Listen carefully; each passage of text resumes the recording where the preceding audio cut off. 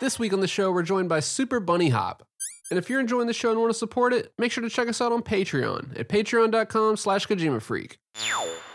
Are you like me where if you, like a normal day is like 40 to 50 tabs? I think I'm in more the mid-30s. Okay, so I have a problem then. That's what I'm hearing. Similar ballpark, and I imagine similar problems arise from that too. My tab addiction literally necessitated the addition of 16 gigs of RAM to my PC today. Necessitated, you say? Yes, because I'm also trying to do software development at the same time, which is not smart. Oh, so it's more demanding than just like 50 tabs of the latest blue box conspiracy theory. Right. Yeah, I can basically either have Visual Studio running or Chrome. Or Chrome, point. pick one, yeah. Yeah, with the 50 tabs with like pieces of string connecting them all together in a grand plot.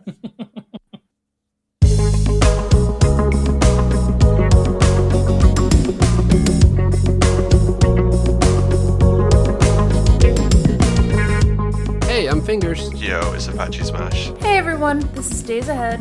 And I'm Nitroid. You're listening to the Kojima Frequency.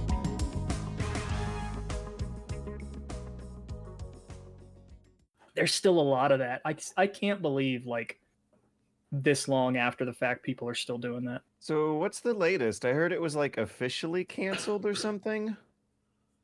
I don't think it was officially canceled, but man, they're being very indirect about what they're doing. That's not good. No, it's not. You think they would have learned by now? Everything about this screams huckster who got in over their head. I haven't once been excited for it either. Like the anything that they've shown, I've just been like, okay. Like none of it has been like, oh, can't wait to see the next bit of that. It's just been right. I don't get the appeal at all here, unless it, I mean, I guess that's why people threw the Silent Hill thing on there. It's just like that IP makes that one footprint a big deal. But if without it, it's just like tech demo. Okay. I don't understand the argument because that first trailer was okay, right? Like, is the argument, oh, this looks just crappy enough, so clearly it's Kojima pulling one over on us? Really? I think that these are the sins of Joakim Mogren coming back to haunt us all. Right. Yeah. That's a good title right there. He did not really know what beast he was unleashing with that stunt. To be fair, you would think he would, because, everything was all predicted in Metal Gear Solid 2 anyway, but... Right, like, I kind of want to blame, as much as I love MGS2, I kind of want to blame it for this. Like, that's patient zero. Yeah. But, yeah, there's too much garbage talk in the primordial soup of the memes. Yep. And then he did it again with PT. Well, with PT, people had it figured out in, like, it was more than a day, but I think it was around a week-ish. But people still figured it out really, really fast. I shit you not, within, I want to say, a half hour of the Phantom Pain trailer hitting the internet, someone texted me and said, dude, look at this image. Somebody overlaid Metal Gear Solid over the title. It's totally MGSV. That's how it works these days. But that's another sort of nail in the coffin to this whole line of thinking, is that if this were the case, are we just to believe that, like, okay, these past two little fun ARG type marketing things that he's done in the past, people solved that super quick. Everybody knew what it was. But this time it's this 5-year clandestine, like, deep op that he has structured. Like, is that really no, that's, what is the point? What is the benefit here? The nail in the coffin of most, if not all, conspiracy theories is trying to figure out what the motive would be. Yeah, I don't get the end game. And I've seen so many people who are like, you just got to look at the connections, and you got to see how this connects to this, and how this and mirrors that, and this and that. And I just look at it and I'm like, okay, but to what end? How does this sell more video games? Right? Like is deep and meaningful as the art of video games can be. The The sad reality at the end of the day is that there's still kind of commercial art that's supposed to sell a product at some point in the process. And look, I'm all in on the it's art, side of the debate here, but I mean, come on. Although I would absolutely positively love to see Kojima go full like RPG maker dev. like just making weird stuff for free with no budget. Like he might as well. It'll get hundreds of thousands of people will play whatever he stamps his name on. So It also lends to my headcanon that Toby Fox is his bastard child. well, was it the moral of the story of MGS2 is that by playing MGS2 we are all bastard childs of Kojima's genetic memes? I mean, yeah, I guess so. It's just that we, instead of, passing on like we were supposed to, we all like actually acted like children and cried for something more. the invention terribles. I'm trying to do the whole of MGS3 blindfolded, but it's just kind of on hold for a little bit. The fact that you can do the bosses blindfolded is insane enough, dude. Actually, you were trying a challenge that George had initially done, right? Oh no! Yeah, so George, your no weapons run of MGS3. No trank, no non-lethal European extreme. Yeah, I want to do that single segment Foxhound. I've got the route, but I just need to actually do it. What does single segment mean? No saves. Oh, so you have to do it all in one sitting? Yeah.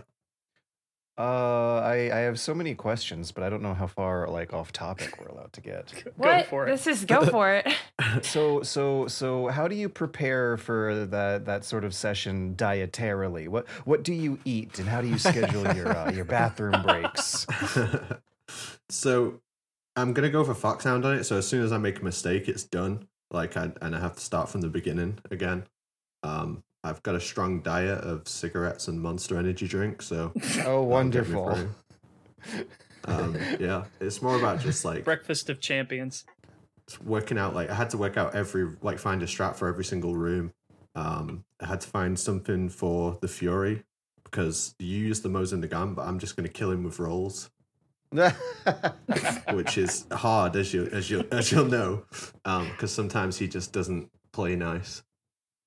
Wait, does that leave like less room for mistakes? Because you said if you make one mistake, then you have to start over. Yeah, so if I die or if I get caught anywhere, then I start from the beginning. So are rolls into the pain and actually, or not the pain? It was the Fury, right? Yeah, the Fury. Is that actually a more safer, like risk mitigating strategy than the Mosin Nagant? No, the Mosin Nagant's what we use in like the normal speedrun. Kills him in 8 hits. It's super good. So you just it is just to show off. It's to just make it harder. It's like I like doing challenge runs of the game. Like I did like European Extreme Oh my with Tuxedo. All You just did the cigar run too, right? I haven't done a Foxhound run of it yet, but I'm working on it. Like a real life cigar run. Just drains your health while you're doing it. The more you're focused on that while run. Chain smoking, you have to finish it back. He bought like an imported cigar to celebrate when he finishes that run. I got the same one that he has in the game. Like they're called Petite Upmans. What JFK used to smoke. They're petite, but they're like this huge chunk. They are big. Yeah, no, they are big. And it was like 25 quid. The minigun of cigar products. So we're all definitely familiar with you, George. But for the people that are listening and aren't familiar, if you wanted to give yourself like a quick introduction. Hello. I am special guest George. I am a YouTuber video essayist who does a lot of like criticism and research and sometimes news and journalism. And like 10 years ago, some of my most popular videos were about critically analyzing Metal Gear Solid games. And then 5 years ago, some of my most popular videos were journalistic coverage of Kojima leaving the Konami offices and a lot of the minutiae and details and wacky predictions that turned out to come true that were happening around that time. Yes, hello, that is me. I've got to ask, which prediction specifically sort of made you go, okay, wow. The big one was that Konami would just like stop doing video games altogether. And like they didn't 100% go all the way out, but after Metal Gear Survive, like there was this absolute drought where it's like basically some really like surefire bread and butter Yu-Gi-Oh tie-in titles, and that was it. And for like a legacy software publisher that like put names like Metal Gear Solid and Castlevania on the map, it was quite a shock to hear that was what people on the inside were thinking was about to happen. So there was some expectation. Yeah, they switched to like low effort mode where it was like, you got Contra Rogue Corps and the collections. I am thankful for the collections that they've been putting out. We got that Cowabunga collection on the way, but there was the GOG re-release as well, but the thing that turned out to be true was that, wow, it's been freaking nothing for years upon years at this point. And I mean, as of the last, it's oh my god, how long has it been since the license, like MGS 2 and 3 has been revoked? Now it's almost a net negative instead of nothing, instead of neutral. Oh, and the whole while we were just talking before doing these official introductions about how that just seems to have made the fans hungrier and more ravenous and more ready to accept anything as a big reveal. I remember when the news was breaking that all these big companies were buying each other out a few months ago when Microsoft bought Bethesda and then Activision later. And the big rumors circulating around, there was always someone's going to buy Konami rumor swirling around. Or, Konami's going to buy someone else to get the Konami games flowing again. Thing is, though, I don't think anything like that is likely to happen. Most people don't really know that Konami is a family business.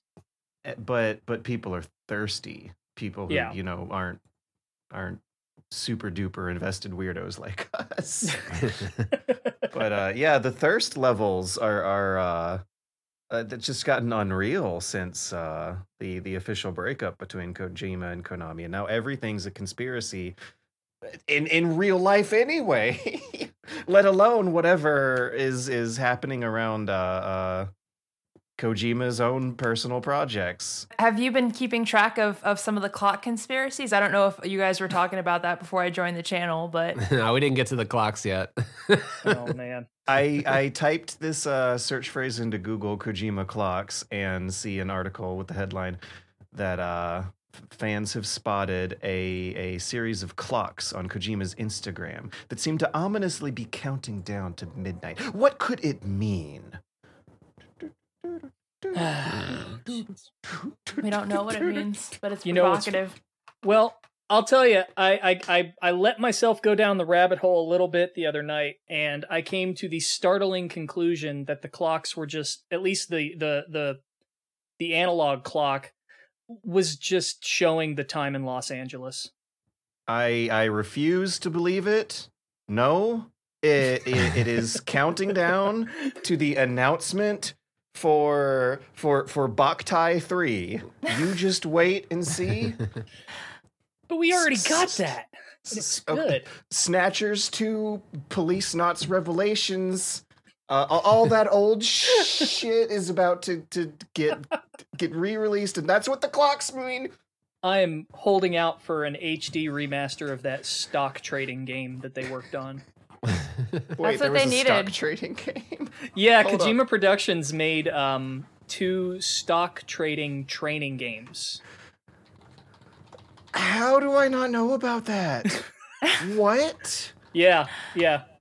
Oh my god! I think it was it's something like Stock Training Trader Kabutore, something like training. Stock Kojima Training Trader. Stock. Yeah. So this is from 2006. Okay, yeah, so that kind of sort of explains why I might not have known about it, but they did like 2 of them. So really, Cruelty Squad was not breaking new ground. Kojima setting the benchmark once again. He makes a snide tweet about it. He's like, "Well, I did do that, and that's stock trading the game." I wonder what sort of dire predictions turned out to be true in that one. Yeah, I'm really interested in the story. But anyways, do we have confirmation that these clocks really are indeed merely the reproduction of the time in Los Angeles at the time of the photo? At least the one I checked was. Well.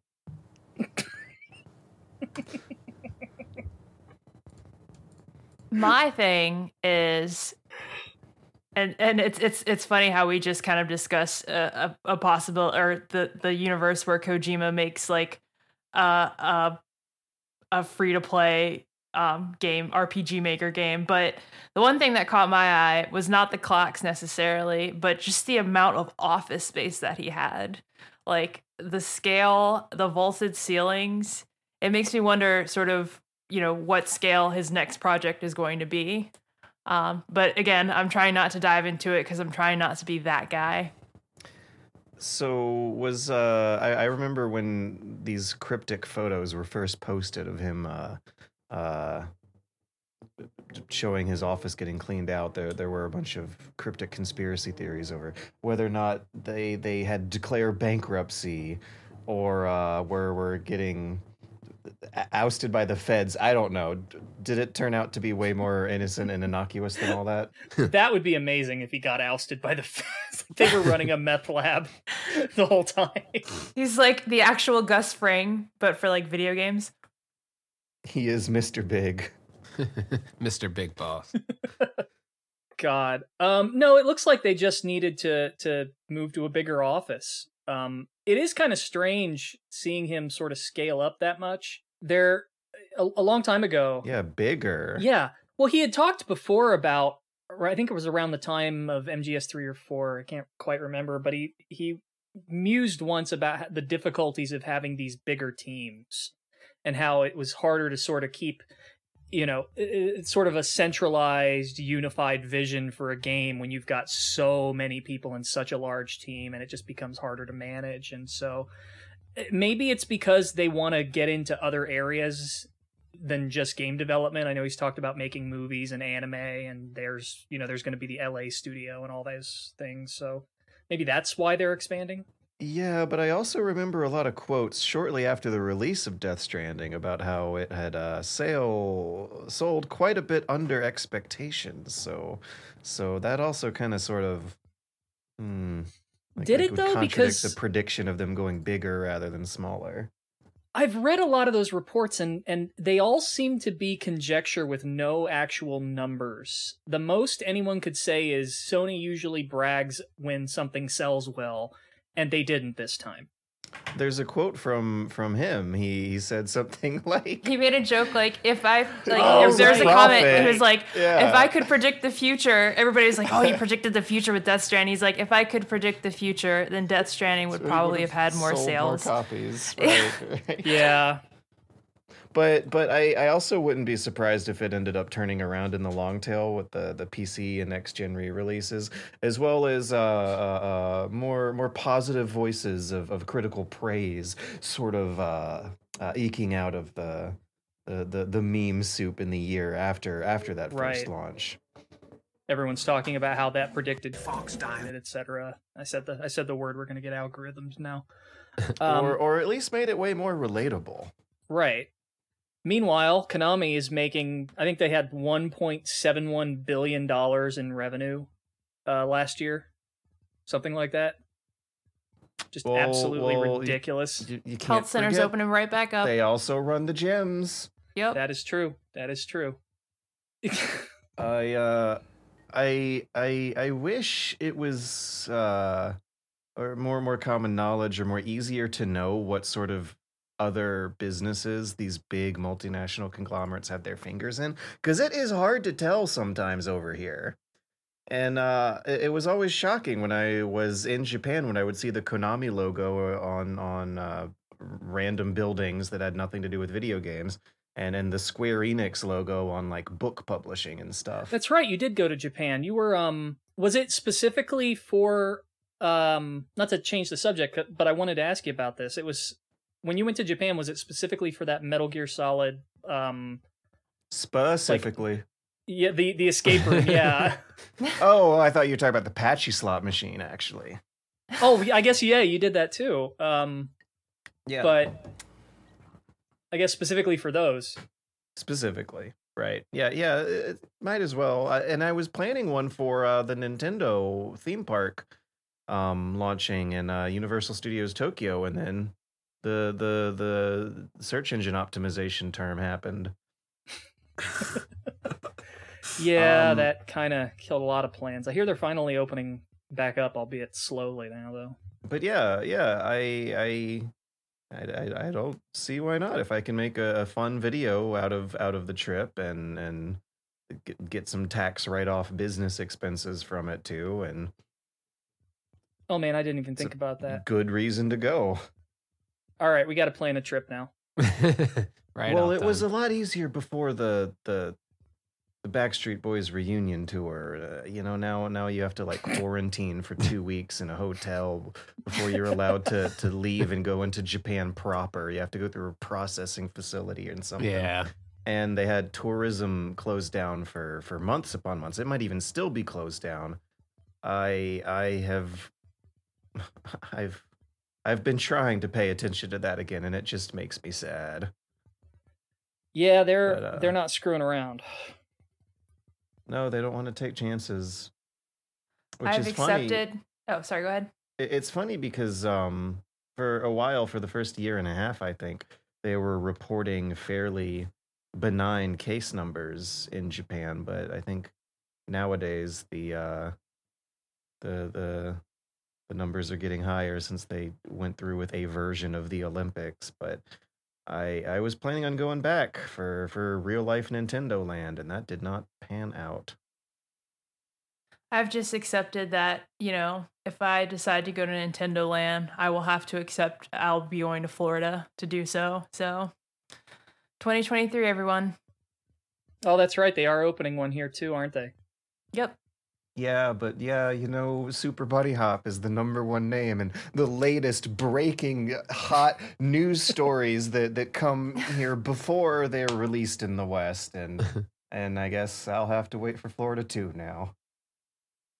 Well, I'll see you there. Oh, well. Because, what are the chances of a Metal Gear Solid escape room opening in the West? Like zilch, right? Yeah. What are the chances of Metal Gear Solid anything at this point? It is so weird to think back on something that I did like 2.5 years ago that already now seems like something that'll never happen again for the rest of history. And it's like a different world, It's, like you really don't know what you got till it's gone. I do have to ask one thing about the Japan trip. This may be a stupid question, and I feel like you even answered it in one of your videos, but what's up with the noodle footage? Okay, so the floating noodles. The noodle footage is what we in the business like to call B-roll, where if you don't really know what to throw onto the screen on a certain chunk of narration, just fill it up with footage of noodle machines. That's what that term means. It's a cool noodle machine that genuinely had me fascinated at first glance. And it looks like there's this gravity-defying magic going on until you get up close and see the zipper and the costume, so to speak. But I don't know why it's of question. It looks like a normal magical noodle machine to me. I'm surprised it's such a big deal with everyone. That's some good B-roll, I guess. I'm always on the watch out for it. Anytime there's a video with any relevance to Japan, I'm like, all right, where is it? It's here somewhere. And now since I have adopted my new puppy dog Eddie, I am beginning a practice of including E-roll in videos where I'll just have footage of me playing with my dog over me talking about stocks. I just got a puppy as well. Aren't they wonderful? No, shit's all over my house. That'll stop soon. And he's got like razor sharp teeth, and when he plays, he tends to like bite, and he's not aware of like how sharp his teeth are yet. Are you sure you didn't get a cougar? Anyone could see that's a wolf. Well, he's it's gonna become wonderful. Just give him some time. Yeah, no, I fucking love him. I actually love him. He's so great. With a name like Metal Gear Solid 2, Sons of Liberty, I mean, he'll turn out all right. Yeah. He just needs time. He just needs time, and then he'll be appreciated. Yeah, if you don't like him now, you'll like him when he's older. Well. Did you actually name him that on paper? I feel like an idiot even asking this. You did? No, you did. Oh, no. Of course I did. What are you gonna say when, like, you gotta shout their name really fast? MGS2. It wasn't like I was not shouting Metal Gear Solid 2 Sons of Liberty before I had a puppy, so... Like I'm imagining you running through the street chasing after this dog, Metal Gear Solid 2. shouting hysterically down the sidewalk like Paul Revere. I can already see the ring or the next door alert. Lost pet, Metal Gear Solid 2. Sons of Liberty. Only on Xbox. God, just report him missing for like 5 minutes and then say, oh wait, no, I found him, just to get that alert to go up. Yeah. And then post another one. Metal Gear Solid 2 Sons of Liberty is still missing because Konami won't buy those fucking license renewals. Yeah. When you're at the vet and you're filling out paperwork and there's the line where it says where the dog's name goes, what do you write there? I just put his full name. It's all good.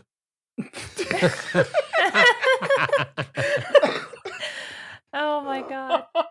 It's really fun every single time. Konami literally stole his dog. It's stolen. Taking it back. No. What do you do when you go to check the mail and you find a subpoena to go to court because Konami is suing you for misuse of their trademark? Konami What do you do then? Could you imagine? That'd be so I funny. thought you were gonna say he got a subpoena because Metal Gear Solid 2 Sons of Liberty like bit a mailman or some shit. What's your plan? You gotta have a plan.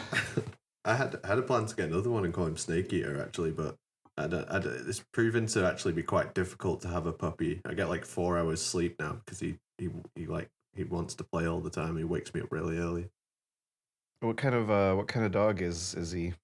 He's a Lagotto Romagnolo, so everyone thinks that he's a cockapoo, but he's Lagottos are like the. That sounds like a purebred fruit in truffle dog. MGS3. It sounds like something you order at an Italian. Until I Googled it, I thought you were like screwing with me. No, but you catch on quick if you think I would screw with you, so. So the Lagotto Roman. The Romagnolo Lagotto Roman. The Romagnolo Lagotto Romagnolo, pronounced Lagotti Romagnolo, is a breed of dog from northern Italy that traces its origin back hundreds of years. There, I did it. Yeah, he said Lale Lule Lagotto. Oh, get out of here. So I couldn't do it. I couldn't help myself. You're done. We're done. I couldn't help We're myself. done. This joke's over. That was taken too Why? far. I can't believe this is a real dog breed. You please get a collar with like the name printed on one of those little things, and take a picture of it. But I've heard that if you get the dog's name printed on the collar, when people go to steal it, they can call its name. But if I get it printed, they would probably just be more confused. Yeah. We're all confused. They'd be like, oh, is this like Metal Gear Solid 2 merch? Like, it's like actual dog tags. Kojima's avant-garde marketing gone too far.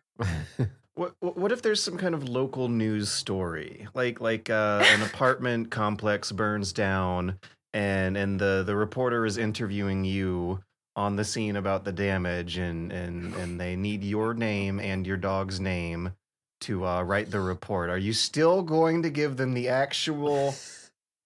Are you going to tell the world on the news in front of like the ruins of burnt buildings that you named your dog Metal Gear Solid 2 Sons of Liberty? Absolutely. If anybody will do that, Apache would. He's doing more with that title than Konami is. Greatest Hits Collection HD. Re-released by Blue Box Games. Anything to bring awareness. Re-release would be if it had puppies. That's dedication. Wow. I'm impressed, actually. Oh my God. But yeah, puppies are great. Your dog, if it knew, it would hate you. Yeah, I think it does. It bit me today. So Anyway. Sort of off topic. People, I always have to remind folks that like I named my cat BB before Death Stranding was even like announced, or before like BB was a thing, just because I couldn't think of a name, so I just kept calling her Baby Girl, and then evolved to BB, and then Kojima stole my shit. No, just kidding. No, if Kojima does something that someone else already did, it becomes his. That's how it works. Yeah. Yeah, you know how weird it is, actually, speaking of that, how weird it is watching movies after a childhood of growing up on Metal Gear Solid instead of, like, 80s, 90s action movies. And Oh, realizing God, the I bet. references are going the other way than you thought they were going. Oh, God, Yes. yeah. Like that scene where, Metal Gear Solid 3, he jumps off a dam and there's like 3 camera angles of him falling down. And I remember seeing it parodied on The Simpsons. And as a kid, I was like, wow, I can't believe The Simpsons is so into Japanese video Convalescent. games. yeah, so So many aware Metal of Gear culture references. that they'd reference Metal Gear Solid. And boy, I felt like an idiot 10 years later. There's also Homer backing up into the bushes. That's a Snake Eater moment. Yeah, that was inspired by the camo system of Metal Gear Solid 3 Snake Eater Greatest Hits Collection for the Xbox One all-in-one home entertainment system, which is the name of my iguana. You are.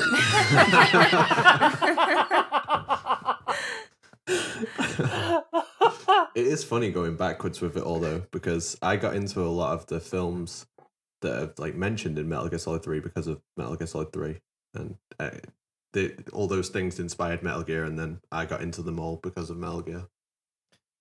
I remember where I was the day I found out that the beginning of Metal Gear Solid 2, when he splashes down on the tanker and there's electricity everywhere.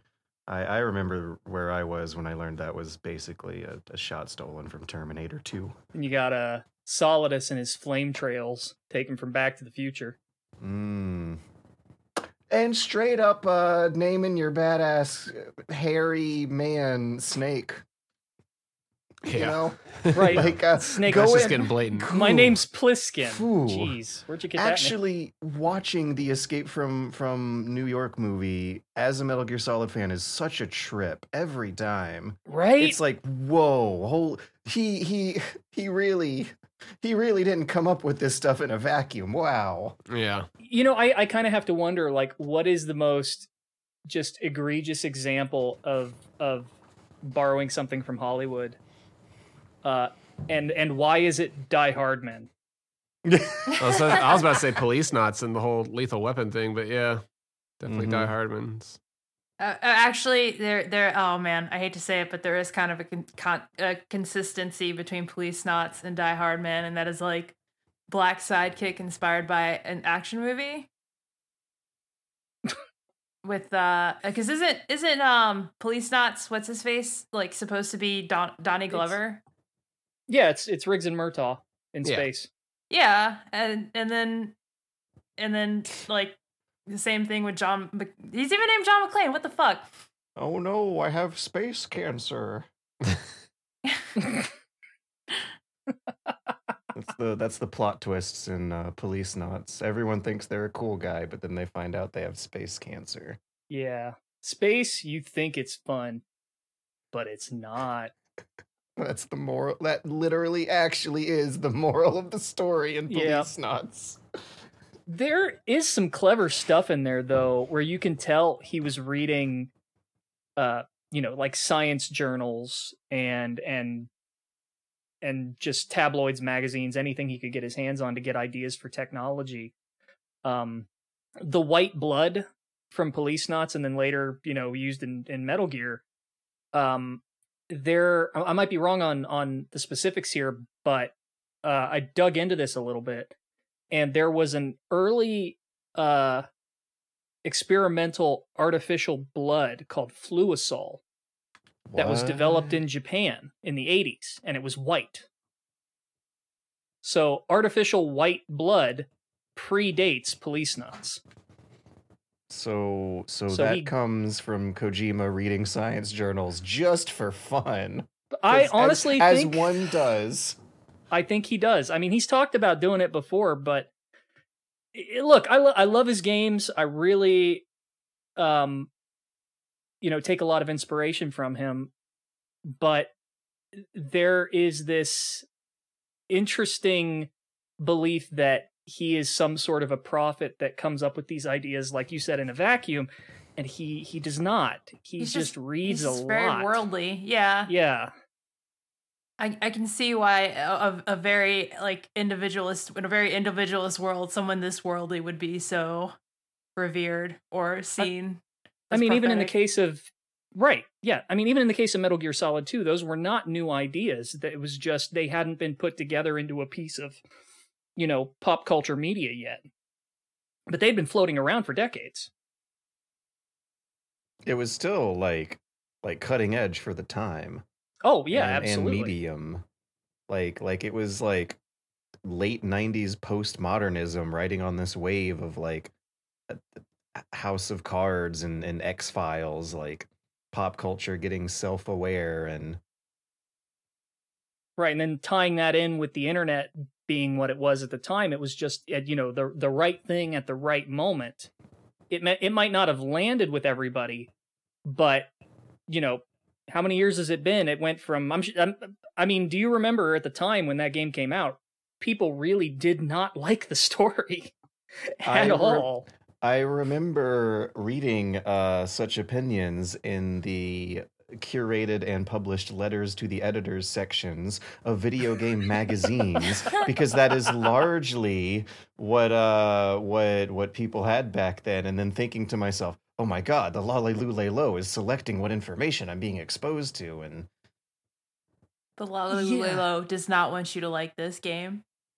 As the years went on, having the villain of this game be an imaginary amalgamation of the opinions of Americans being manipulated through electronic media was as prophetic as everyone says it is. I'm just now realizing I'm not really saying anything new here.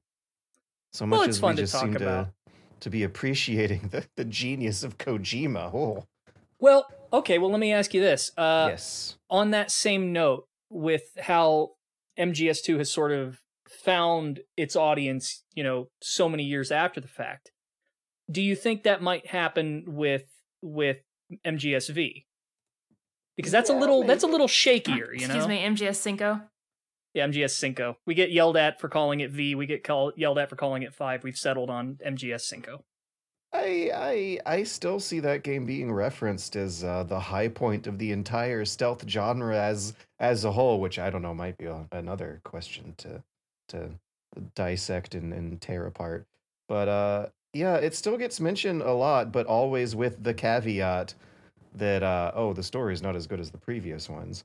But I see a lot of comments on Reddit, at least, and on Twitter, on the dregs of social media, that will cite it as the all-time stealth game of all time. I don't think anybody really argues with, how good the gameplay is. It's ridiculous how well that controls. But when it comes to the story... But... Yeah, it's weird. It's got the perfect alibi. I would not bring it on an island. I just, as good as it is, I don't want to only play that game until the rest of my days. As good as it is, I genuinely feel like we have so many places to go and have been in better places too.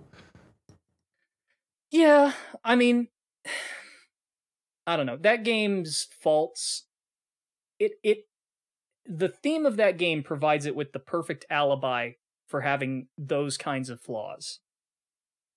It's the theme of missing something that got cut off that feels Yeah. like it should be there. Right.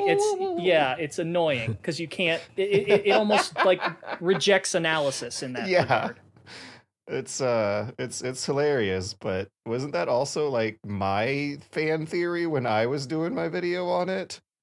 Yeah. It's so. Oh god. Oh my god. Ah. But it's not an invalid read of it, you know? And I mean, it wouldn't be the first time that a game has that a Kojima game has done something like this. I mean, that was MGS2's whole shtick. You know, meta to a fault. And it kept itself together up until the very end of the very last tape of the very last mission, when I remember a camera pulling back into a mirror, and that being the thing that all of a sudden made a fairly straightforward story suddenly postmodern and self-aware. So it's like the seed to take it that way is totally in there. To sort of go a different direction then, because I've wanted to ask you this for a long time. The odds of you remembering this are probably slim to none, but I made a joke tweet at you a long time ago about your MGS4 critical close-up. And the essence of it was, did you your MGS4 critical close-up? In what way? In the sense of it never really sort of coalesces into a clear idea. It just sort of gives people what they want to get it over with. And also kind of sort of makes a bunch of self-aware snide remarks about how old and played out the series is. Yeah. It's pretty meta of your own videos there. I appreciated that. Well, what not enough people are talking about are the hidden ARG clues I threw into the Metal Gear Solid 2 video. Wait, say that again? You cut out. Yeah. Sorry. Oh my god, it's almost like it's part of the ARG. He got cut off right at the like meat and potatoes. It's like, damn it, this is good. In order to keep things a fun game and stay in spirit of the personality we're big fans of. I'm not going to say exactly where and when they are, but they're in there. There are clues to an ARG that linked to some fun files on a website I hosted some, in the MGS4 one? Sneaky Easter eggs onto. Yeah. Oh man, I gotta go watch that again. Yeah, we got some homework to do. You don't have to go watch it. It was fun. Oh man, now the imposter syndrome's cutting in, and I'm reminded that people actually watch this stuff. Don't. It's good stuff. It's entertaining. It's informative. Yeah, but I was also like 10 years younger. One of the weirdest things about being an internet influencer person. My fellow video essayist Campster tweets about this a lot because he's also been doing it for 10 years, is that when you do something 10 years ago, it's on the permanent record forever. And so you constantly have to be like keeping in mind, oh yeah, people's frame of reference of me includes things from 10 years ago that they might have first discovered a month ago. And they're going to like the soup that forms your personality from their frame of reference is like gonna be way off of your own, and it's weird. But do you still agree with like that first sentence that started off the whole critical close-up, or just like your retro review series? I guess you just said this series is a clusterfuck. Dude, it's become more of a clusterfuck since then. Like the fact that those are like the good old days of 2012 compared to now, not just the places that the Metal Gear Solid series itself has gone, but how its predictions on how people interact with media inform their ideas of truth. It's a clusterfuck. It's still a clusterfuck. Yeah, the world's for sure. more of a clusterfuck. It's an Ouroboros of clusterfucks eating each other. I can see what you mean, though, because old content is sort of a snapshot of a version, not just of what you thought, but of who you are that doesn't exist anymore. Yeah, people are always changing, and it's always been a weird, anachronistic thought to think that you can permanently stamp an image of yourself from young ago. I don't know. It's maybe similar in ways to some old media, like flipping through an old picture book and being like embarrassed at what you used to wear and how you used to carry yourself and what sort of, I guess, to put it more bluntly, what sort of person you used to be back then. Yeah, Aldous Huxley describes it in the foreword for Brave New World. He calls it artist remorse. And you always feel weird about something you did in the past. That is an elegant way of putting it.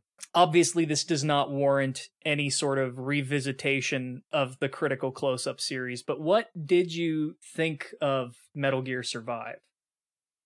I only played a beta demo and was not too very interested beyond that. And the review scores that came out didn't seem to defy my expectations. I do not think much of it.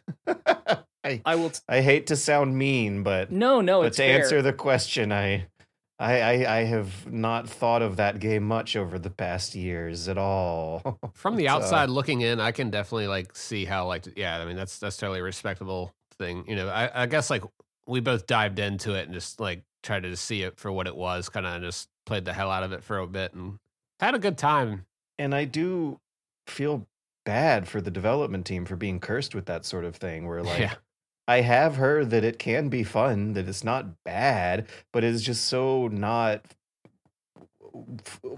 like for the stealth gamer who wants to like sneak around guards and do slapstick comedy with them, and B, to release at a time like that with the kind of drama that was going on at the time. Yeah. And one of the many fun Metal Gear Solid conspiracy theories being those like cries for help that people supposedly left into Easter eggs of the game. Like that whole combination feels like a horrible amount of baggage to be cursed with for a project you're working on for 2 years or something at a time. Yeah. Did you ever play any of the Metal Gear Acid games? A little bit. They're kind of on par with like the first one, where it's just sort of an interesting mess. But it didn't offend anyone. Yeah. You know? But here's the thing, you know, the question I want to know the answer to is, had Kojima not left and had they put out this exact same game as a spin-off, it would have gone better. Then, yeah, I mean, how much of the negative response to that game comes from just, you know, the sourness towards Konami over what happened? That's the big elephant in the room that did sour it, was when Metal Gear Acid was coming out. There was no question that the series was not in jeopardy. I remember Metal Gear Solid 4 being announced very early, shortly after MGS3, and they were making spin-offs between them, the Acid games and the portable games. And the difference between the environment when Metal Gear Solid Survive released is that it was in jeopardy. People thought that was... People thought, and might have thought rightly, that would be the note it would end on. And it's a shame. I've read some interviews, very roughly translated interviews with some of the development staff. And the concept for that game was basically born out of them training new staff to come in and work with the engine and the tools that they had. And they had started playing around with the Fox engine and, you know, dropping objects in the room randomly, and they were like, oh wow, this is a lot of fun. I wonder if we could do like a tower defense with this. Well, yes, but you can't really do a good tower defense with, you know, normal enemies with guns. They just shoot right through it. So what do? Oh wait, I got it. And that's kind of where it came from. So there's it wasn't as cynical as people thought. Well. But how did it control? Did it control super well? Oh, it controlled great. It was the Fox engine plus like it was like a melee build of Fox engine. It was like more focused on that and more focused on like pulling off special moves. I would give it a shot. Like if you're just kind of looking for like a cheesy, campy, B movie type. It's weird storyline with a good engine, and it's just I don't know. Like I had a good time with it. But I take a ton of shit for it. There's also some strange shades of Death Stranding in it. There are mechanics in that game that Death Stranding echoes. Yeah, and it gets kind of like a horror game a little bit too in some parts where you're just like, all right, this is scary. Like when there's all those bugs on the ground crawling everywhere, you're like, oh, what the Yeah. hell? Like, you know what I'm talking about? Yeah. I do remember some sort of scene involving a stormy weather scene and a giant monster thrashing around in it. Yeah. It's weird. Yeah, it's weird. It's not to be taken too seriously or anything, but I think that's what some people were just like, oh, this is the way the direction of the series should go. And it was just, series was already dead. This was just a fun little spin-off, like using the leftovers of the Fox engine, I guess. So for me, I just dove in because I was craving pretty much anything Metal Gear related at that point. And seeing the Shagahad drift, you know, I mean, you can't really beat that. Calling in Metal Gear Ray to mop up some zombies. It's fun.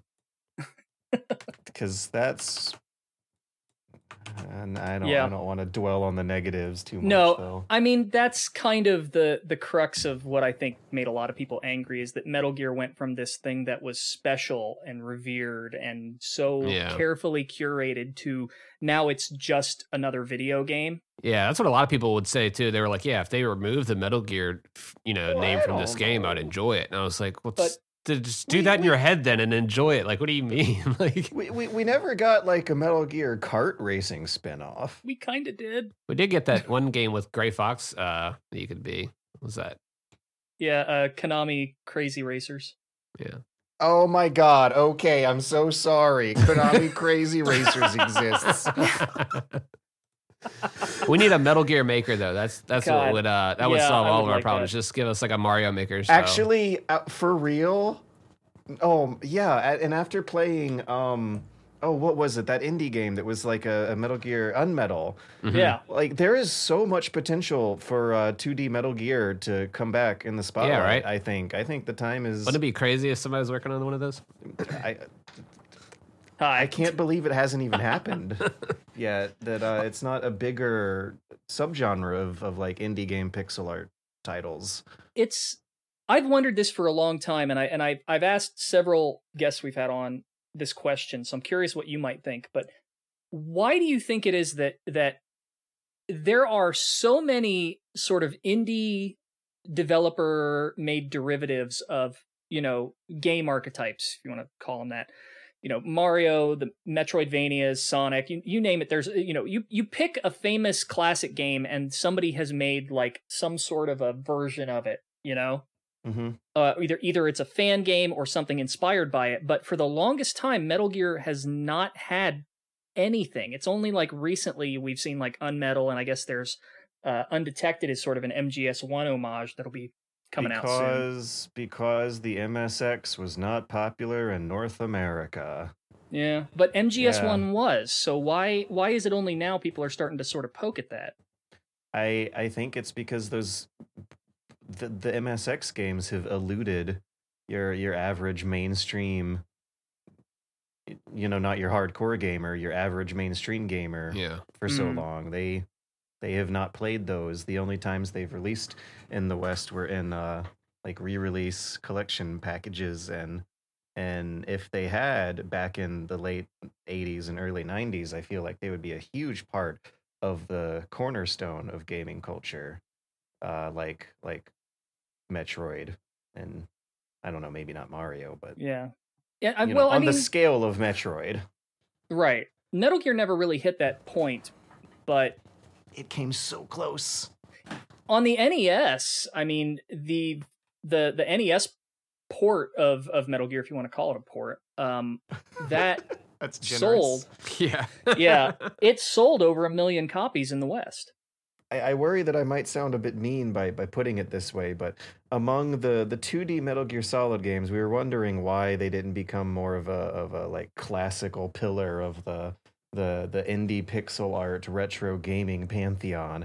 And I just wonder if like the NES one that did get popular in the West, if you judge that thing by its own merits, even without the context of the whole rest of the series, I really wonder if it would have as much staying power as in a vacuum as Metal Gear 2 on the MSX would have. Like Metal Gear 2 on the MSX is a freaking masterpiece. Yeah. It is, yeah. But both versions of Metal Gear 1, I don't know if I'm too eager to like get on a hill okay. and defend. They're Yeah, fine. They're fine. But Metal Gear 2 is the masterpiece. For sure, It's yeah. man, it's a crime we didn't get that here. when it came out. Yeah, 'Cause that would have done well.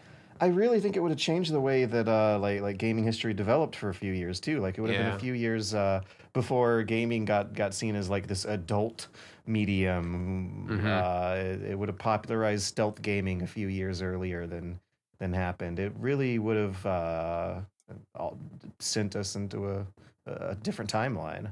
Yeah. Even that intro alone, like just on Metal Gear 2 Solid Snake, just like that music and just that build up right there. It's, man, so like good. in terms of games having a cinematic vibe and a deep involving storytelling techniques, I think you would see like Metal Gear and Final Fantasy become the pillars of these high standard, long running prestige franchises that it came really close. Yeah. So then what about, MGS1 clearly sort of laid the groundwork for just about every action game made after it for years. Yeah. Almost and everybody. I could picture that happening a few years earlier had Metal Gear 2 come out in the West too. Yeah. Like a similar sort of rethinking of the way video games tell stories and what they can do with their stories. We may have been due for that a bit earlier. I agree. Why do you think then that MGS1 didn't sort of have that effect after the fact in the indie space? Is it just because those kinds of games were too hard to develop until more recently? There are a ton of MGS1, I don't want to call them knockoffs because nothing's quite captured that, but you can point to games like Siphon Filter, Splinter Cell, and Winback, and Siphon Filter, and like there are a ridiculous number of examples of games that took cues from Metal Gear Solid. But when it comes to like indie games, no one really tried to do that until just recently. I mean, there's Volume and Undetected, and that's it. I wonder if the simplicity of Metal Gear Solid's mechanics may be a factor at play here. Maybe a lot of ambitious indie developers want something a little meatier to chew on, because I've heard comparisons of MGS1 on the PlayStation 1, not any of the sequels, that it's surprisingly close to Pac-Man in execution. If you just zoom into the Tim Rogers Soliton said radar, that actually. yeah, if you zoom into the Soliton radar and ignore all the other contexts going on, it might be a unattractively simplistic game for a lot of indie developers who might want to. I don't know. I don't want to.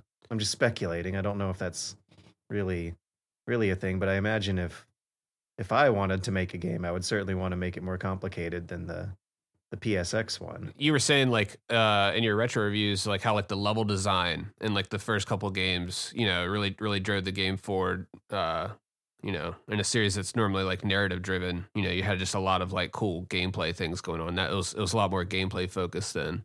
Yeah, and how they never repeat the same thing twice. Yeah. In MGS 1 and 2. And 2 is probably just too mechanically sophisticated to really tackle, for just, a single indie dev. Yeah, even now that game's got a lot going on. When you start getting into the territory of individual cubes of ice melting in real time on the countertop, the level of budget is in a whole new ballpark. God, I can't believe games still don't do stupid shit like that.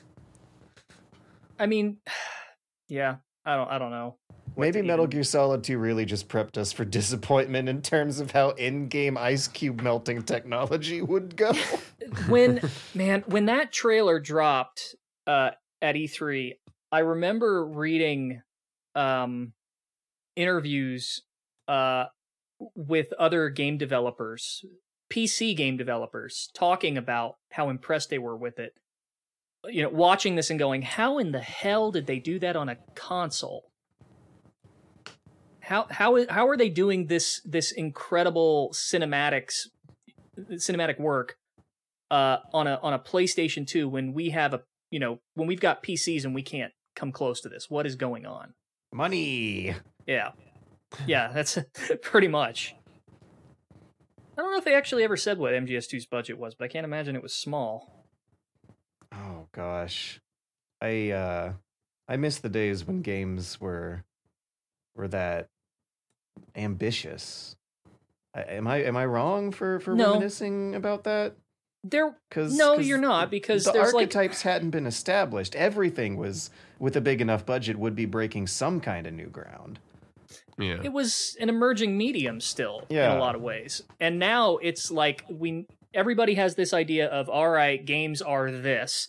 And you've got this dichotomy now of people with resources but no real value for the art form, and people who value the art form but don't have any resources. And there's very little crossover between those two groups.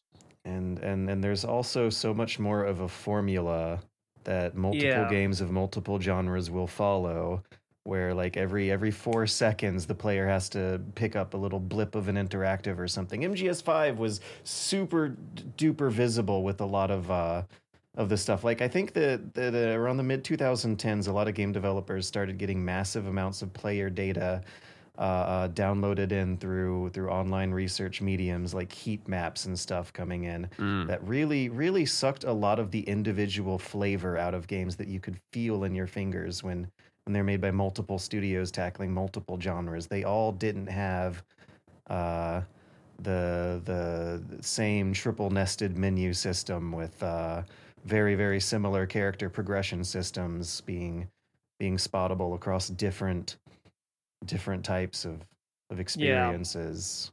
It's like, gosh, I can't wait for the next AAA third-person action-adventure game with a progression skill tree and cinematic visuals. There's always a fear that whatever they bring back is going to fold into that all-too-familiar archetype. I remember a lot of trepidation fighting against the hype, fighting against the recent misery over Ubisoft and how they are going to be remaking a Splinter Cell game. And I can already picture in my head what that would really look and feel like. I want to be surprised. I want to be surprised again. That's kind of my worry about Dead Space, though. I've got some other gripes there. Oh, Dead Space. Yeah. Well, the first Dead Space is getting a next gen remake.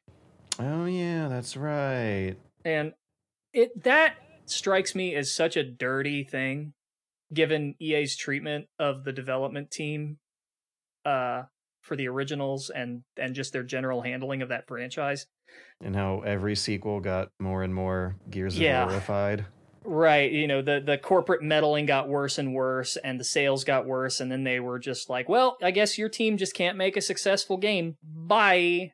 And then they announced the remake and are like, this game has such a strong legacy and it matters so much to us. And I'm thinking, none of the people who made that game are even at that company anymore. What are you talking about? You literally got rid of them all. And they're off making their own thing now. Sounds similar to what the Metal Gear situation is right now. Well, why do you think I don't want a Metal Gear remake of any kind? Yeah. It's not just because I don't feel like it's needed, which I don't feel like it's needed, but do you really expect anybody to get that right? Yeah, it's going to be tricky to nail. I mean, like we've all said, we just kind of really want the ports. We just want, especially with the recent news about, PlayStation Now and them doing the that whole switch up. But they did just announce today some preservation team that who knows what they'll preserve and not, but I don't know. Remember when they made a trailer for Death Stranding Director's Cut PlayStation 5 edition, and in the trailer Sam hides in a cardboard box but then puts the box on the shelf, and then there was like a lot of certain vocal minority of fans who thought that meant it was a stealth announcement of a Metal Gear remake or something. Because what is subtext, right? Something only cowards use. I mean, I was told that I've been really enjoying myself with the director's cut, but I was told one of the new nightmares that I found in there was like a connection to PT. Oh, God. Yeah. Well, that seems innocuous enough compared to like a lot of the other Kojima conspiracy theories that get banded around. a lot of the Kojima conspiracies are just in complete denial of the idea that a creator may sometimes do something more than once or reference previous work for fun, not because there's any sort of hidden message. They also really don't like thinking about how expensive Metal Gear Solid 5 was and how expensive game development gets when you're also developing your own engine at the same time. Yeah, I think that's part of the reason why MGS4 never got a port. A lot of good PlayStation 4 or that PlayStation 3 hits are sadly destined for a slow, gradual decline down the memory hole if emulation doesn't pick back up. But wait a second, actually, I see on the outline that you wanted to talk about that Digital Foundry might have something to report with regards to PlayStation 3 emulation maybe finally picking up slack. You just did a transition between topics like we do on the show. Like, I can't believe it. That was awesome. That was a good segue. Yeah, good job. I'm interested in knowing because the PS3 is a real hole in the emulation landscape. Like, I think Switch emulation is in a better state. Last time I checked, at least. It might be different nowadays. We're about to find out, right? I remember Switch emulation being in a better state than PS3 was back when I last looked up this stuff. The reason for that is a fair assessment. A big reason for that is that a lot of Nintendo's hardware doesn't really change much from generation to generation. You know, the joke that a Wii was 2 GameCubes duct taped together and a Wii U was 2 Wiis duct taped together. I mean, that's basically...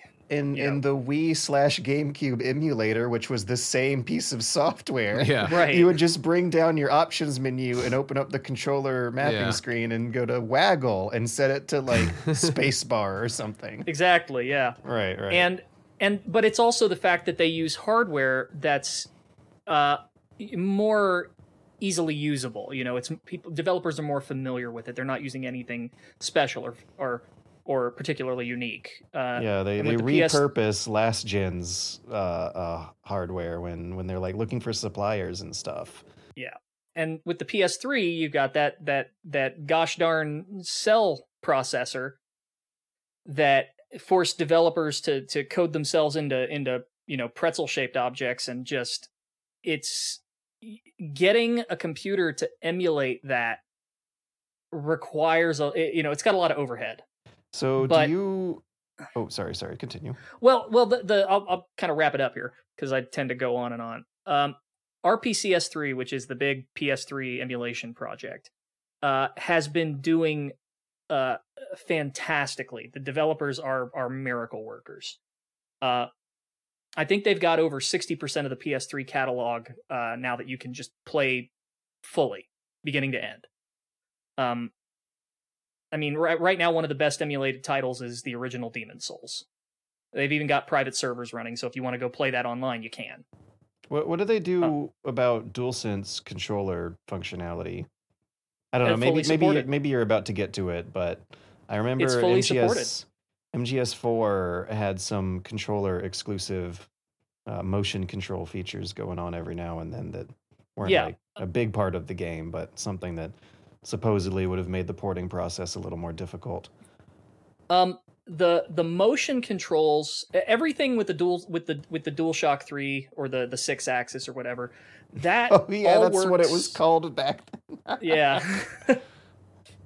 When they couldn't get their vibrator from their vibrator suppliers. It all works natively because when you use RPCS3, it just loads up the PS3's firmware. You know, you download it directly from Sony. They have it on their website. You can download easily. So it just really? It just grabs it and you just go. Well, that's a change of environment from back in the day for sure. But you don't need a DualShock 3 to play it. The motion feature of that controller. The waggle button. What do you bind the waggle button to? Well, no, you can plug in a DualShock 4 or one of the PS5 controllers. You can just do it that way because it's got the accelerometer in it. Okay. So it can detect it. It doesn't need to have that exact controller. The only thing you're limited on are the few cases where games use the pressure-sensitive buttons, the face buttons. Oh yeah, the PS2 games, the Metal Gear Yeah. Solid, those were the only games. I swear, if you know the other like 3 PlayStation 2 games that use that feature, please let me know, because I don't. One of the Armored Cores had it as a core mechanic, where you had to like do a half press and then a full press to Huh. activate some special feature. And then there was like a music game Oh that yeah, had you hit like different pressures to make sure you hit the drum soft enough. I mean, but it's there such were a also small some, number some of games. racing games that did it too. I was supposed to say Gran Turismo had it. Yep, Didn't it? yeah, but a lot of yeah, those the- racing games you can, remap the controls. Sure. But man, that whole way of thinking of pressing a button really fizzled away with time. I miss. Yeah. I don't know if I can really say I miss it because it's something that was hard to notice in the first place. But God, there's a lot of cool things that we could have been doing with pressure sensitive buttons this whole time. MGS4 did have like 1, maybe 2 uses for the pressure sensitive controls, but it was nothing really, for lack of a better word, integral to the gameplay. Not aiming and canceling a shot. Right. Yeah. It was like how far you zoom in during cutscenes if you wanted to pan around or something like that. Mhm. Like that was one of them, and I think there was something else. But getting to the point, because I've been kind of going around here. MGS4, you can play from beginning to end, 4K 60 frames a second if you've got the hardware to run it. That's the big caveat right now. Pretty much CPU dependent, right? Yeah, it's RPCS3 is heavily CPU dependent. So, having a good GPU helps, but the big thing is you need a very powerful multi-core CPU in order to run it properly. But if you've got it, barring a few bugs and crashes here and there, for the most part you can play the whole game, front to back. Yeah, and it is a pretty fussy setup too. Like, I mean, just getting all, like, you have to download a specific build of the emulator, and then Right. you have to make sure all the settings are right, and then you have to get the Canary file for it, and then install the Canary build. It's The what TLDR here is that it's unoptimized, but you can do it. It's getting And that's when there. you're fine. devs, That's fine. right. yeah, I play games like that all the freaking time. yeah, me too. It's And we're not far from that game being playable for quite a wide selection of people. That and MGO2 are also, like, MGO2 runs like buttered pretty much. If Oh, right, because they disable all the visual filters. yeah, Also, I was just about to. People can plug in some reshade into Metal Gear Solid 4, and finally, after 15 years or however long it's been, turn the brown and bloom a bit down. God, I'll tell you, if you get a chance, go look up Digital Foundry's video that they just put out about it. If you want to see what an MGS4 remaster might look like, Yeah, it's crazy to see that game running at that high of a resolution at a and the reasonable frame frame rate. Yeah. The PS3 was never kind to those first few big levels where you actually need it, where you need a third person camera panning around a bunch of chaos going on a battlefield, and you would inevitably see it drop.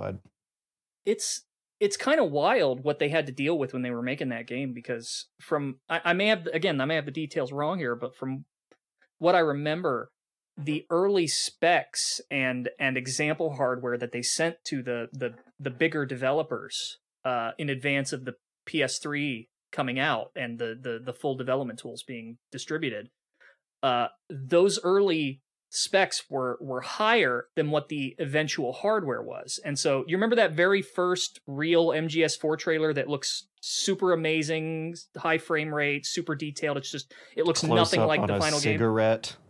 Yeah. Yeah. Mhm. That was made using those as a reference point. I also want to further stimulate everyone's nostalgia here. Is this the trailer that ends with Snake saying something like, Otacon, the cell processor in the Sony Yep. PlayStation Yeah. 3 is going to help us win this console war? yeah. God. I remember. Thanks for the reminder. I remember. The irony. I had a friend who years ago worked at EA, and it was during this generation, and he told me once that the PS3 was such a pain in the ass to develop for that anytime they were working on a multi-platform title, they would develop it for the 360 first and then port it, despite the fact that it would take a quality hit because it was just so damn difficult to do it the other way. Yep, that's how it worked back then. And even though the PS3 was the more expensive purchase with the bigger, fancier hardware, you would have situations where like Bayonetta had a better version on the 360 instead. Yep. Yeah, that was the like slump that Japanese gaming was kind of going through. That like Phil Fish got in a bunch of trouble for commenting. Oh God, I forgot about that. Yeah, every time I think about that 2008, period, 2009. unfortunately, Phil Fish is the first thing that Phil Fish making fun of that poor indie developer is like the first thing that comes to my mind. It took Japan a few years to get things back in gear. Was it Kutaragi who said something to the equivalent of the reason they make the PlayStations so difficult to develop for is so that the games get progressively more advanced through the life cycle of the system? Something to the equivalent of that? Do you remember that? Have you ever heard anything like that? It sounds like logic that gen would have phased away with the next one because Mark Cerny was all like, hey guys, we're basically making a computer you already know how to develop for this. PlayStation 4 coming out later this year. Yeah, thank God. Just, I mean, it worked. Everyone had to learn what x86 means that week. Which, funny enough, you know, despite the fact that MGS4 has never been ported to any other platforms, there is an x86 or Windows compatible build of that engine already that Konami used for Metal Gear Arcade. Oh my god! It runs natively. This series is such a clusterfuck. Yeah, it runs Metal Gear Arcade if you have the binary. The official binary that runs on those machines. Yes, it just runs in Windows. Let me go get it. You get. I have it in my pantry somewhere. One moment, please. God. But I can't believe that there's so many spin-offs that everyone completely forgot because unlike Metal Gear Survive, the series was not in jeopardy at the time and they could safely come and go without being remembered for this kind of long haul discussion we're having here. I'm just shocked they never made a battle royale. Oh, look at that. I mean, technically speaking. I know, yeah. Sharper shadow resolution in the emulated version. Okay, cool. Yeah, it looks good. I mean, it looks really good. Otacon, RCPX3 is going to help us emulate this stuff 15 years later in the future. If they ported it, how much would they have to change just to make it work? Like, you would have to be re-recording dialogue. They'd probably get rid of all the licenses, for the weapon PC licenses. I'm saying if Konami officially ported, let's say the stars align, pigs fly, Konami decides to port MGS4 to literally anything else, are they going to go through the trouble of like stripping out all the Sony references and all the Apple merchandise and Regain and like the umpteen million weapon licenses and they will do it on such a low cost of both money and labor because they could go to the David Hayter AI voice generator and just get a robot version of him to say something like press the left mouse button to activate your code deck. And like whenever a licensed product comes up on screen, there's just like a black box over it. Just inside. No. It's got to be like iPod. those like from the rap videos. You know when they smudge out the logos. It's got to be like that. Yeah. It's just it's the Johnny blur. It's the Johnny Crotch blur. Yeah. Well, they already pulled off some similar stunts with the PC ports before. The world didn't end. There's some really weird lines in the Metal Gear Solid 2 port where you can hear the Colonel waking up on a very different day than the other parts of his sentence. It's like suddenly he sounds 10 years older. Why? Yeah. So no, they've done it before. It is not outside the realm of possibility. I mean, it's 2022.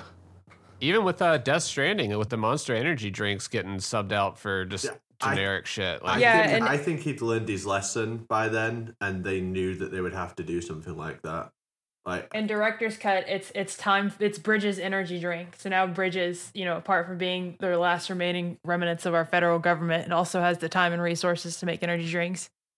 God. I care very deeply about suspending my disbelief. Just make an in-game brand, people. Just take 10 minutes and come up with a goofy idea and put it in. Well, they do have that though with the Timefall beer. yeah, It's like that's it's integrated. How does it make it worse? It just compare like Bridges energy drink and Timefall beer to like Tokugawa Heavy Industries or Saint Logic or any of these other, Arms Tech or any of these other companies that they've created for other series that, they at least take some time to come up with a name and a history and a logo and instead of just slapping a name on it. One advantage, and I mean this is objective scientific fact, you cannot dispute what I'm about to say. One advantage that silly product placement will always have over fictional brands is a little chuckle. Yeah. True. Every time I saw the Monster Energy drink in Death Stranding, I gave a little chuckle. And frankly, I don't know if I would have a little chuckled as much as I did if I will say when Kojima brand. does the product placement, I never feel like it's I never feel disgusted by it. It's it's always for the for humor, like the Doritos and Peace Walker. Yeah. Peace Walker literally has the gamer product trifecta of Doritos, Mountain Dew, and Axe body spray. And they refill your health. Like it is a parody in all these big examples we're going through. It seems like it's a very self-aware parody of how silly it is in the first place. So I think it's not that bad. Yeah, it's definitely better than the subtle. I concede. Yeah, but it's less expensive, so you got to pay for the gag. That's what it comes down to. Kojima gets to cash in his Monster Energy check, and I get to have a little Monster Energy chuckle. I hate it. Do you think Kojima actually has had more than a single Monster Energy in his life? It is within the realm of possibility that he might have had two. Okay. Probably the white one, sugar-free one. Those are better. The diet ones are better. They genuinely taste better. I like the blue one. Yeah, sugar-free. I know we're kind of going on long here, because we usually try to wrap up at about an hour and a half. I don't want to take up too much of your time. But there was something you mentioned, and I don't know if you wanted to take the time to touch on it or not. Oh no. But you mentioned briefly before the show that you had some thoughts about how MGS sort of ties into ancient mythology. Or just like the way my interests developed as time and aging went on. I think you called it the MGS to ancient myth pipeline. The idea of a magical realism setting really appeals to me. And I think it's because I was really into Metal Gear Solid as a kid and has this unique magical realism setting. And then I really got into ancient history over the past few years. A not so small reason why is that the Trump election was going on at the time, and the direction the world just seems to be going into really spurred a lot of fascination with me trying to figure out how we got here.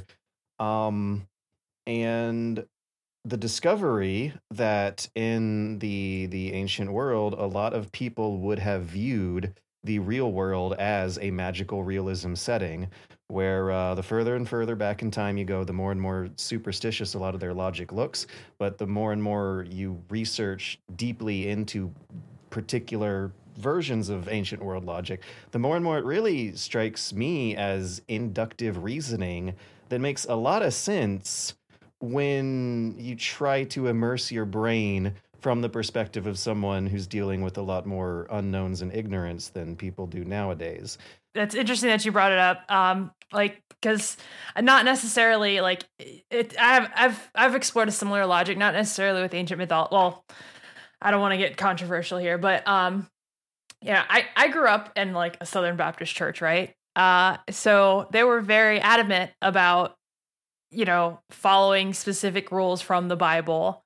And I guess part of trying to, I guess live through that or accept it or understand it while I was a child was understanding that sort of historical context. So, for example, like they would always iterate, I'm probably not saying this right. They would always iterate like, oh, the pig is like a dirty animal, like it's the animal of Satan or something like that.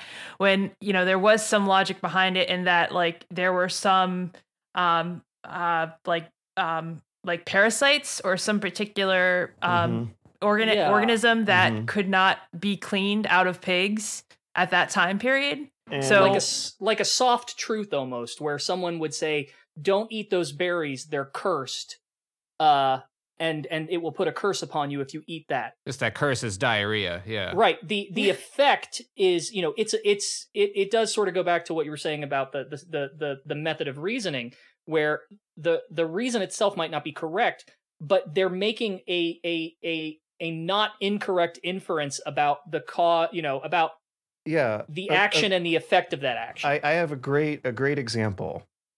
The formal study of economics did not really become a thing until like mid to late 1600s at best ballpark estimate.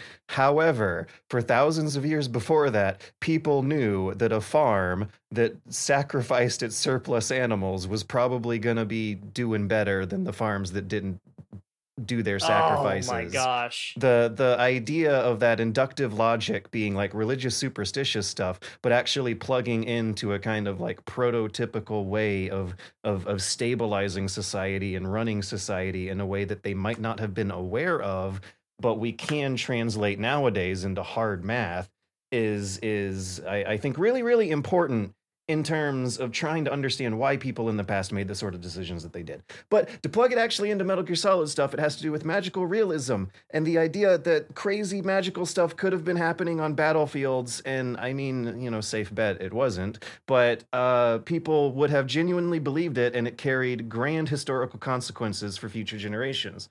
I think ultimate example that a lot of mainstream normie people will know off the top of their head is Emperor Constantine having a vision of a cross flying in the sky before a battle, and there were letters under the cross that spelled out in Latin instructions to use a Christian symbol on their shields, and that would help them win the battle. And supposedly he had that vision, and they painted the Chi Rho symbol on their shields and won the battle and took it as a sign of divine intervention. A lot of stuff that nowadays we would attribute to luck and chance and a certain sort of random quality to the universe, they didn't have like complicated algebraic formulas to translate it that way, so they would assume a divine intervention. So a smaller example that's more obscure that sounds incredibly Metal Gear Solid-esque to me is something I read from Herodotus, where he tells the story of two armies. There's a Greek army fighting probably another Greek army, because that's usually how that would go. And one of them knew that a solar eclipse was about to happen. They had some predictive data from the wise man, from Miles of Miletus, Taylors of Miletos, had given them a prediction that this eclipse was about to happen. The other side didn't. They didn't know what they were looking at. They were freaking out. They thought that it was an omen from the gods, and hurt themselves in their panic, compared to the other side, who didn't know what was going on, but at least knew to predict it. And fared better from it. The idea that a lot of the crazy stuff going on in a Metal Gear Solid story is something that sounds like emotional conjecture from a human brain piecing together things in the moment instead of sifting through evidence a few years later in the future really, really appeals to me in terms of reminiscing on the romantic adventure of those games and what kind of vibes they were trying to convey, and how a lot of them might be more older and primordial than most of us know. This is not an exactly similar example, but you're reminding me a bit of not from Metal Gear, just kind of stepping away from a second, but did you ever play Silent Hill Shattered Memories? Yeah, that was one of my favorites. I love that game, and I felt like it was just a wonderful bookend to that franchise. You didn't need anything else because of the way it sort of framed. If you extrapolate out what that game did, you could almost say that all of this all of these weird happenings in the Silent Hill games could just be the manifestations of a troubled mind. In the case of Shattered Memories, spoiler alert, mute it for the next 10 seconds, the mind of a teenage girl who's trying to cope with the loss of her father. Like, the psychologist is literally telling you that this is a childish fantasy you've been playing through. Right. Yeah, that was a fantastic game. Like, a real precursor, I think, to what Telltale would become famous for a few years later. I felt like a cool guy, because when everyone was playing The Walking Dead, I was like, oh, it's like Shattered Memories. You should go play that one, too. That's another good one. That was one of the Western ones, too, which was even more surprising. Yeah. You said book into the series, and I wish it was. Man, how cool would it have been if that was the actual last Silent Hill? It just felt like, what else do you need to... Where else is there to go, right? We were talking about dumb little spin-offs. This is like a big, good spin-off. Yes, yeah. I mean, I've always sort of felt like Silent Hill sort of hamstrung itself with Silent Hill 2. It was a victim of its own success in that regard. Every game after that sort of had to detach itself from the original premise of, spooky town with a cult, and instead go into, it's actually a manifestation of what you bring with you, blah, blah, blah. And everyone brings with them sexy nurses. Right, yeah. Everybody's done something horrible before they've gone here. If anything, the Silent Hill games make me feel like I'm the weirdo for, like, not being that big on sexy nurses. I don't know. Apparently that's a thing everyone else is into, I guess. Have you gone to SilentHill.com recently? Oh, I thought you were just about to say, have you gone to Silent Hill? Like just the town. No, hopefully not. Yeah, I do want to visit Centralia. Haven't. Let's see what happens. Yeah, if it's still there, you're gonna get a laugh. Yeah, it's still there. I wish I hadn't designed Pyramid Head. Is this a real tweet? I'm conditioned not to think that things on the internet are real. That is a real tweet, but... All right, you're telling me this, but I'm still going to Google it and fact check it. All right, that's fine. Go for it. I respect you for not believing us. Wish I hadn't designed Pyramid Head. So I just want to... Oh my God. So not only has Konami lost ownership of that domain, but the guy who owns it put up a tweet from the guy who created Pyramid Head. Mm-hmm. Yeah. And it's just a reminder of how the guy who created Pyramid Head does not own Pyramid Head. Yep. Yeah, you can work your ass off for another person's intellectual property, and even though you made that, they really own it. It's so funny to look at Pyramid Head's design today in comparison to how he actually looked in Silent Hill 2, because they made him sexy. They flanderized the hell out of him. It makes sense. Don't know if I like it, but it makes sense. I guess. I don't like it, but there's got to be a better way to explain that feeling of like begrudging acceptance of like how things just aren't the way you want them to be, but it makes perfect freaking sense that they are the way they are. I'm sure there's a big fancy German super word for that feeling. Right? Yeah, they've always got good words for that. I'm still impressed by, what is it, Schadenfreude? I'm probably not saying that right. Embarrassment on someone else's behalf. Yeah, it's an awesome word. So I know that we're like super over time, but I just want to make sure this does get covered because I think Apache deserves it considering he called it last episode. Oh no. But it was funny because last week, or 2 weeks ago when we recorded, Apache was telling us about how there's an MGS speedrunner who was working on figuring out a way in a multi-segmented run to skip the ladder scene effectively. He's like, yeah, this dude's going to get it down in a week. You guys are going to see it. It's going to be the shit. And we're like, yeah, we're totally looking forward to it. Not that we didn't believe him, but, you know, it was mostly just conjecture. Come the next day, I hope I'm pronouncing his name right. Appel is like, yo, I fucked the ladder. Yeah. That literally was the next day. Yeah. T poses up the MGS3 ladder. It's amazing. Oh, Just man. assert dominance and you're up. stretch your arms out and fly, kid. He looks like Christ the Redeemer when he does it. So, have you guys been playing Elden Ring? I did for a bit, yeah. Did you see the tendency in that game for every single long ladder to have messages next to it referencing Metal Gear? Yeah. Without fail, every That's single great. ladder. The little note, snake ahead. We know what that reference is.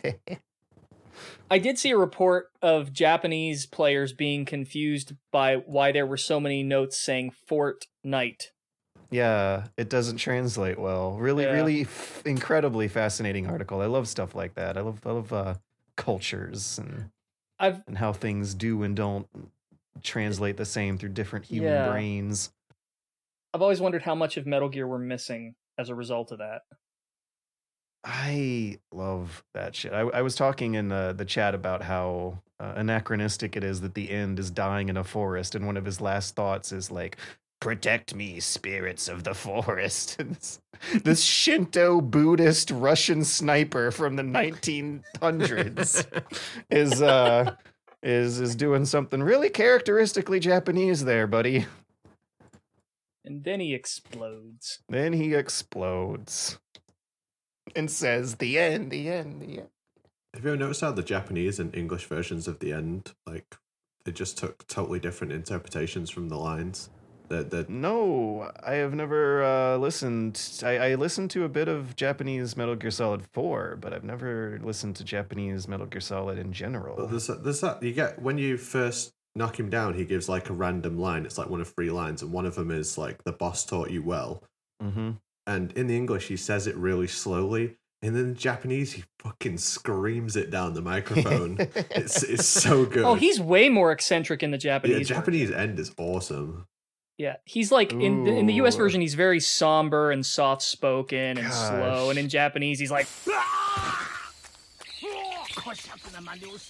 The whole Cobra Squad sound like they would be a lot of fun. And just like really high-pitched, screechy Japanese comic antics. Yeah, fun guys to get a beer with. Pain as well is quite eccentric in Japanese, but he's eccentric in English. To be fair, they're not different. He's a character who makes a lot more sense when you find out what Super Sentai poses mean. Right. Yeah. Speaking of anachronistic, of these Russians in the Cold War doing Japanese stuff. Right, which is also why they explode. Yeah, no, it's to I'm sure there's a rational. Yeah, it's to keep their parasite technology from falling into the American hands. But that's the reference, though, is it's a Super Sentai reference. I hate that it's parasites. Oh my god. Oh, I know, I hate it. It's Nanomachines 2. No, What a retcon. God. I just wanted to accept magical realism. That's the thing. When you like crack open the Iliad and the Odyssey, everyone has superpowers and no one questions it. Actually, no. People have superpowers, and Homer justifies it by just saying, "Back when men were real strong men in those days, unlike you pansies now, Hector lifted a boulder and punched it with his fist." It's like he emasculates the audience to justify the superpowers, and you can just roll with it. You don't gotta give Odysseus parasites. You don't give Odysseus parasites. It's a moot point in Metal Gear because they never explain Psycho Manus. So even if you explain every other thing, as long as he's still there, you haven't really solved it. Oh, I love Metal Gear Solid 3 because it reads so much like a work of urban fiction, urban fantasy, modern mythology. But the nanomachines and the parasite stuff, like as big a fan as I am, I will block it out. I would rather think of these characters in the same tradition as Greek demigods. Well, that's a good comparison too. Like we always compare it to like Star Wars with how just like, you know, just the introduction of midichlorians. You know, it's just like the parasites are like the analog version of the digital nanomachines. You know, it's just this over explanation of everything. And when they introduced the midichlorians, it was like, oh, there goes all the fucking magic. You know. So you seem like the kind of guy I could get a beer with and complain about MGS4 for like an hour. I wonder what gave you that idea.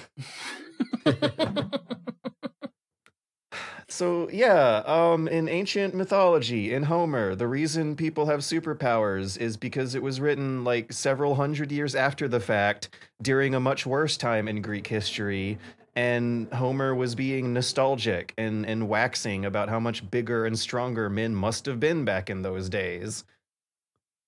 Is that how the twin snakes happen? It's just like Otacon just remembering Snake being a lot stronger than he actually was. It's like they did a fucking flip over the hallway. Threw a grenade into the barrel of a tank. 2,500 years later, Homer giving his character superpowers, somehow one thing leads to another, and now we all have to deal with the implications of the VR simulation theory for Metal Gear Solid 2. No. It's like that domino meme. Uh-huh. Oh, I love it, though. It really... That is a perfect domino. God. I absolutely love having a nice, clean, clear narrative in my head that outlines a series of events going from Homer to the Lolly-Lulelo. You don't you don't need to explain everything. I don't think I really appreciated stories that remained sort of comfortably ambiguous until MGS4 came and kind of took a crap on MGS2. And we also are now living in the age of the Marvel Cinematic Universe, where if a company launches a new IP, they're going to want to, the safest bet is to make sure that you can have a billion other spin-off properties coming off of it as well. Yeah. Which means with time, the, let's see, what's a good way to put it? The universal cosmological canon decay factor will weigh in a few years down the line. All of a sudden, the wizards at Hogwarts were shitting themselves all along, and we just didn't know. Jeez.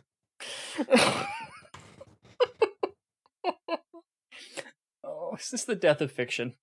That's a great. Yeah. I was going to say that's a great way to describe the end of history. So, speaking of things ending, do you guys want to talk about the future of the stealth game genre and other stealth games, or do we have time?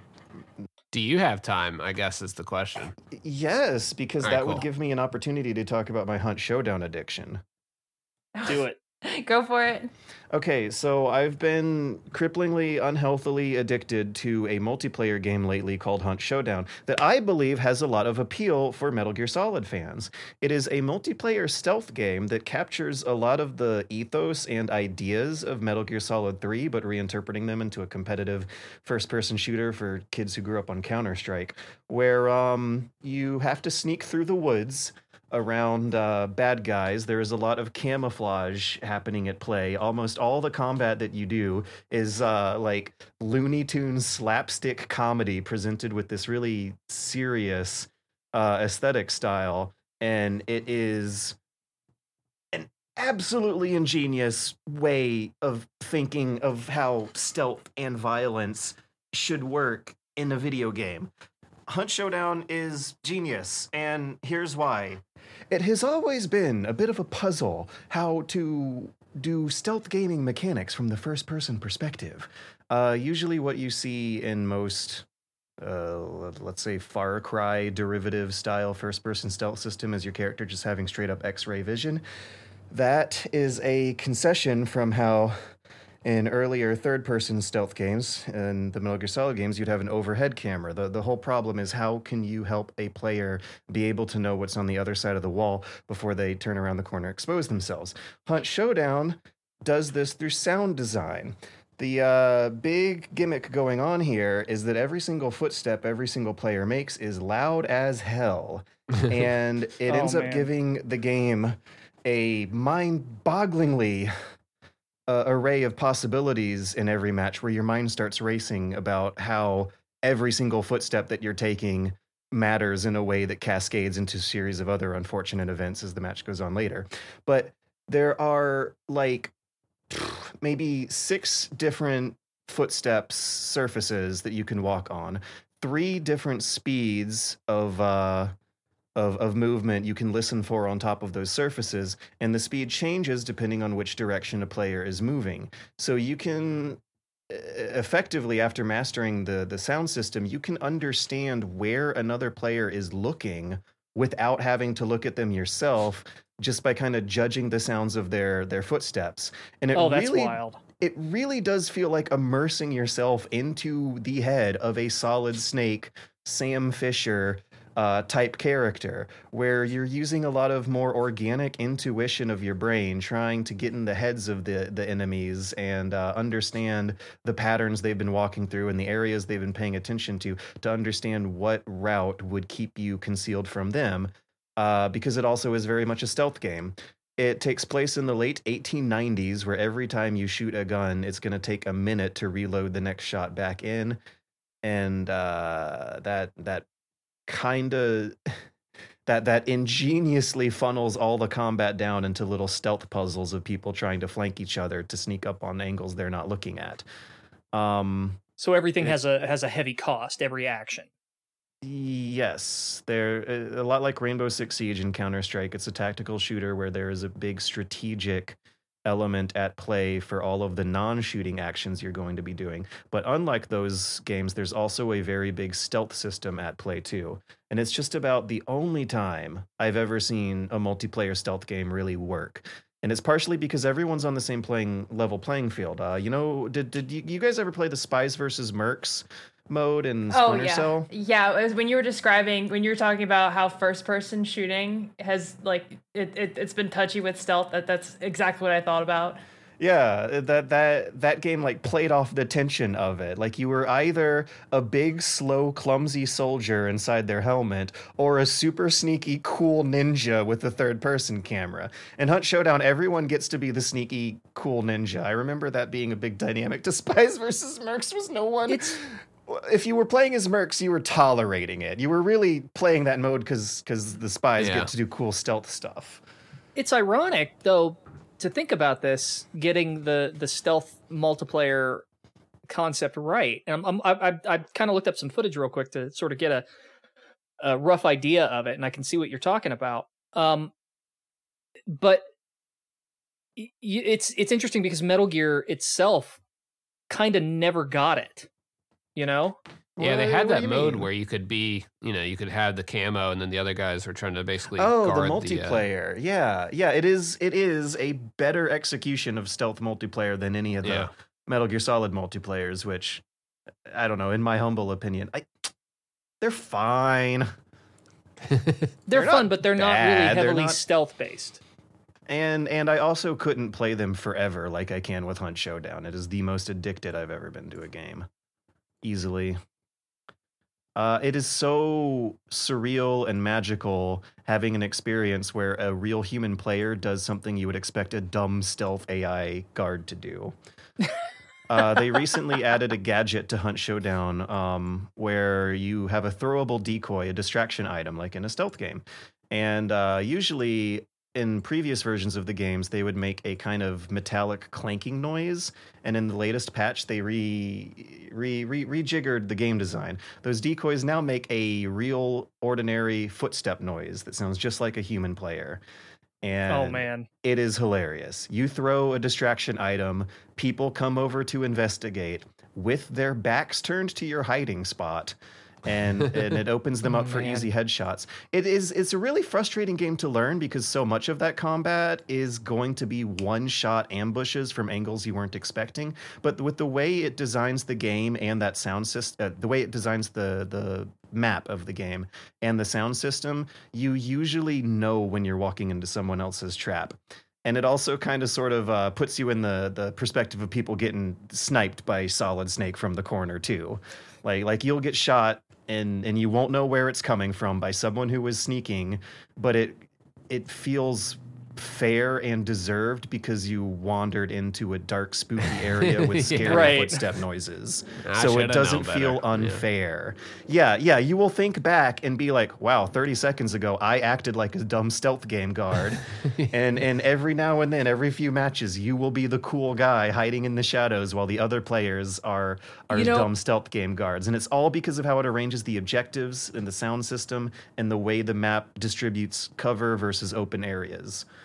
Quick aside, I will say that one thing that surprised me about Metal Gear Online is how often people ignore cardboard boxes. I don't remember them being that useful.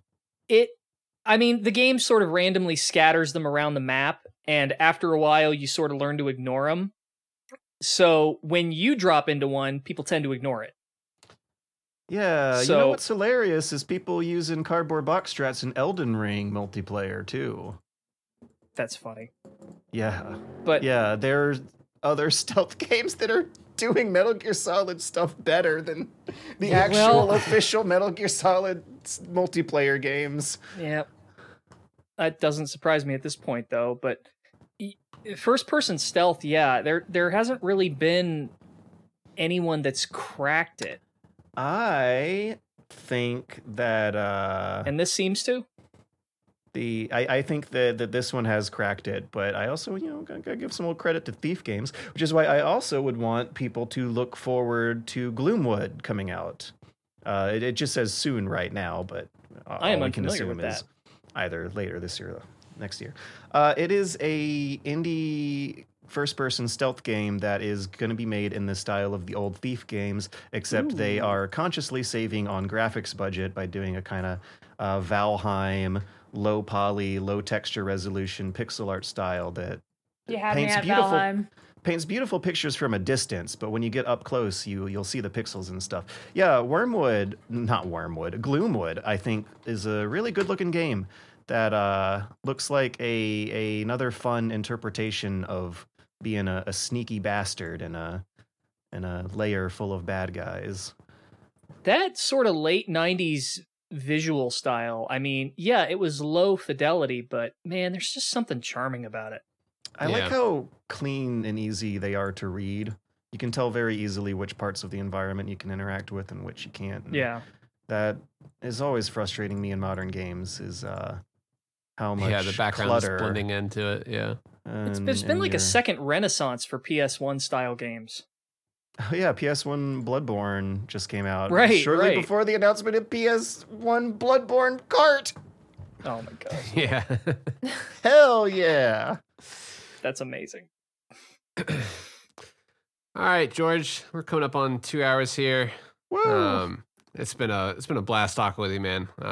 We're all definitely big fans of your videos and all the critical close-ups over the years. And as Metal Gear fans, we appreciate you diving in deep. And I promise not to bring it up.